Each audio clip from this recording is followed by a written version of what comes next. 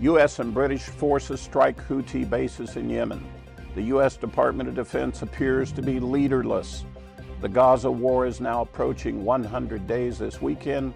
The IDF continues to hit Gaza, Lebanon, and Syria, and Israel defends themselves at the World Court in The Hague. Messianic World Update begins now.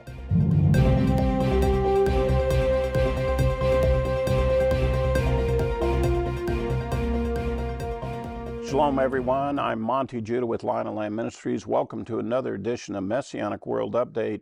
Today's date is Friday, January 12th of the year 2024. Yesterday, the U.S. has finally struck the Houthi rebel bases with Tomahawk cruise missiles and F-18 aircraft from the USS Eisenhower aircraft carrier. Interestingly enough, they announced that the targets were including drone bases and missile bases there that the Houthis had been using against ships in the Red Sea, as well as attacking Israel. However, this was a very strange, not-so-secret military operation. Even I knew that the U.S. and the British forces were going to strike those bases about 8 hours before it took place. It turns out that the British press made a big announcement about an emergency executive meeting in London, so the whole world knew that the U.S. and the Brits were going to strike the Houthi rebels. Well, interestingly enough, that gave the Houthi rebels plenty of time to move all their weapons out of the way. And so, like the U.S. strategy before bombing empty warehouses, I'm not sure what exactly the U.S. and the British were able to strike in Yemen. I'm not sure there was even much of anything left there to hit. So it wasn't a very secret operation. Now, of course, the U.S. is saying that they'll get the message that they shouldn't do that anymore. They shouldn't attack ships anymore and so forth. Well, the Houthis really got the message because they immediately broadcast that they're now going to go to war with the U.S. and with Britain and everybody. So it sounds like we really scared them bad. The Secretary of Defense, by the way, going back to December 31st, has gone into the hospital. Apparently, he has prostate cancer. He was being treated for it. And then after he was treated, he had a series of complications in the early days of January, and he found himself back in the hospital again in intensive care.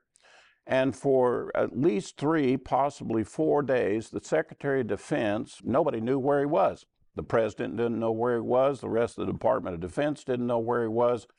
By the way, his Chief of Staff, who's supposed to kind of keep connected with everybody, apparently he had the flu and he was home too. The Deputy Defense Secretary was not aware that he was out of commission, and they had additional responsibilities. But essentially there for several days, Joe Biden was on vacation. The Chief of Staff had the flu. The Secretary of Defense was in the hospital. I don't know who was running the Department of Defense or the National Command Structure, but the very thought of this is frightening. I'm sure our enemies keep tabs on where all of our leaders are at, but apparently our leaders don't keep tabs with one another about where they're at. As a result of the attack on the Houthi rebels, Iran immediately seized an oil tanker bound for the U.S. in the Gulf of Oman. It ties back to a controversy that the United States has with Iran involving about 1 million barrels of oil, and so Iran has decided to take some of the U.S. oil in exchange. All of this bubbling on and going on while we're trying to figure out who in the world is in charge of the Defense Department. Apparently, the Secretary of Defense was involved in the decision-making of attacking the Houthi rebel bases. Apparently, he did it from his hospital bed, I guess, with a phone or whatever. Not sure it was a real secure facility like the Pentagon has. And, of course, the Houthi rebels are threatening even more escalation. Now, if you'll recall, the reason why the U.S. was taking the action that they were was to keep the Middle East from escalating into further conflicts. As a result of U.S. policy in dealing with the Houthi rebels, them launching missiles at Israel, attacking ships in the Red Sea and the Gulf of Aden, the situation has escalated. Anyways, in the meantime, U.S. forces in Syria and Iraq are being hit multiple times by other Iranian proxies. This idea of we're trying to keep the place from escalating, it already has escalated all over the place in the Middle East. So let's talk about Israel and what's going on at 100 days of the Gaza war. There still are 120 hostages being held by Hamas. More than 175 IDF soldiers have died in the efforts to defeat Hamas and recover the hostages. Israel is reporting at least 8,500 Hamas terrorists have been killed. The Hamas operations with tunnels have been destroyed in northern Gaza. Essentially, Hamas has no more say on northern Gaza. And Israel is now banning foreign journalists from going into Gaza. There's a couple of reasons for that. One, those journalists have been actually helping with the propaganda war with Hamas, and Israel doesn't want them doing that. And further, some of those journalists have been warned to stay away from certain areas, but have gone into certain areas, and some of those journalists have been killed accidentally by Israel in bombing raids and other attacks after they were warned to not go in those areas. So Israel's just taken the position all foreign journalists are not permitted in Gaza. And of course, you can imagine the whole world is up in arms. Oh my gosh, we're stopping the free press and so forth. Israel is just simply trying to save a few lives. Israel has hit a Hezbollah leader up in Beirut, and as a result, we're expecting great tensions between Hezbollah and in Lebanon with Israel. In fact, Israel is on a full alert in the north for it. The U.S. Secretary of State Blinken has been visiting the Middle East here recently in the last several days, going to multiple countries, also including Israel, and seeing Mahmoud Abbas, the Palestinian leader. According to press releases, he's, quote, trying to get the IDF out of Gaza. And of course, the president has been talking about wanting to do a two-state solution, and so he made the statement that the two-state solution, a state for Palestine, a state for Israel, that's the only path to stability and isolation of Iran, the only way that the Middle East can be solved. Actually, I have another plan for you, Mr. Secretary of State. Just get Hamas to surrender and tell Iran to stop. That would be a completely new plan on how to bring stability to the region. The foreign policy that the U.S. is carrying out and Secretary of State Blinken is trying to respond to is not being well received by Israel. Israel is in the midst of a fight with Hamas, and their response to what Secretary Blinken had to say was, we will intensify our efforts to get the hostages out and find and kill the Hamas leaders. Now, that is Israel's position, and the U.S. is simply barking up the wrong tree. Let's talk about Joe Biden's foreign policy. Former Secretary of Defense Robert Gates, under, I believe, the Clinton administration, in commenting about Joe Biden, said that Joe Biden had been wrong on every foreign policy decision for the last 50 years. By the way, there are many people who agree 100% with that statement.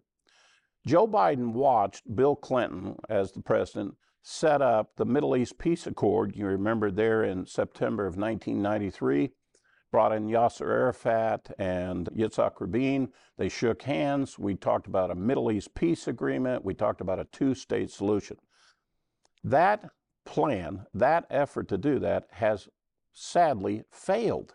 It just never works. The Palestinians won't cooperate in the thing, and despite many negotiations, it's not taking place, and hasn't since 1993. President Obama, he came in, and his new initiative was to set up negotiations with Iran. We'll negotiate with Iran so they won't have a nuclear weapon program. Well, we all know how that has played out. Iran right now is enriching uranium way past any level that was ever considered to be a possibility.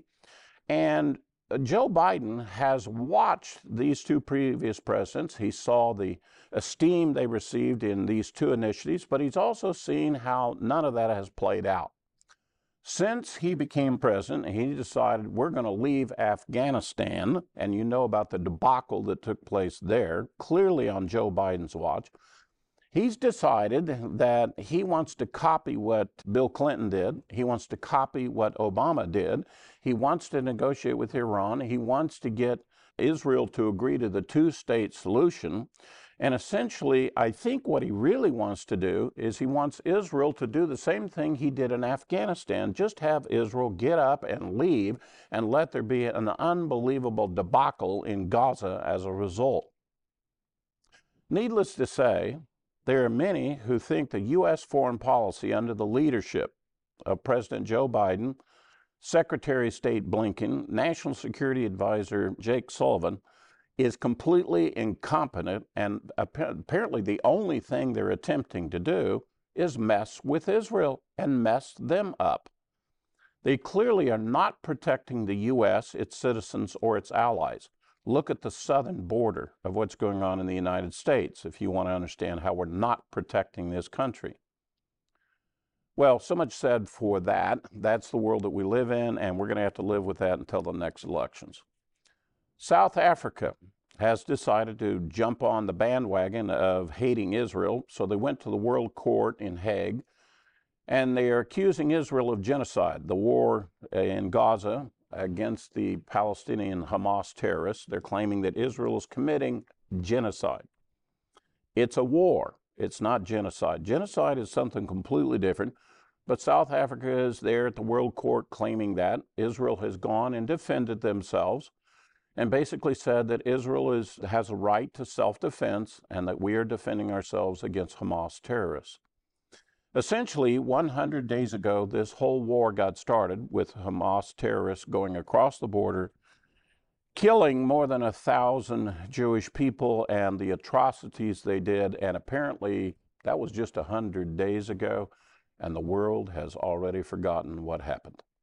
And now the world elites are getting together to figure out how do we blame Israel for all the bad things that are happening in the world. My friends, I'm going to ask you to pray for Israel. Pray for the return of the hostages. Pray for the safety of the IDF soldiers. Pray that the God of Israel will bring some sanity to this world, because the world has gone upside down and has gone nuts. And they cannot tell the difference between right and wrong. And sadly, our country is right in the middle of this mess. Shalom to all of you.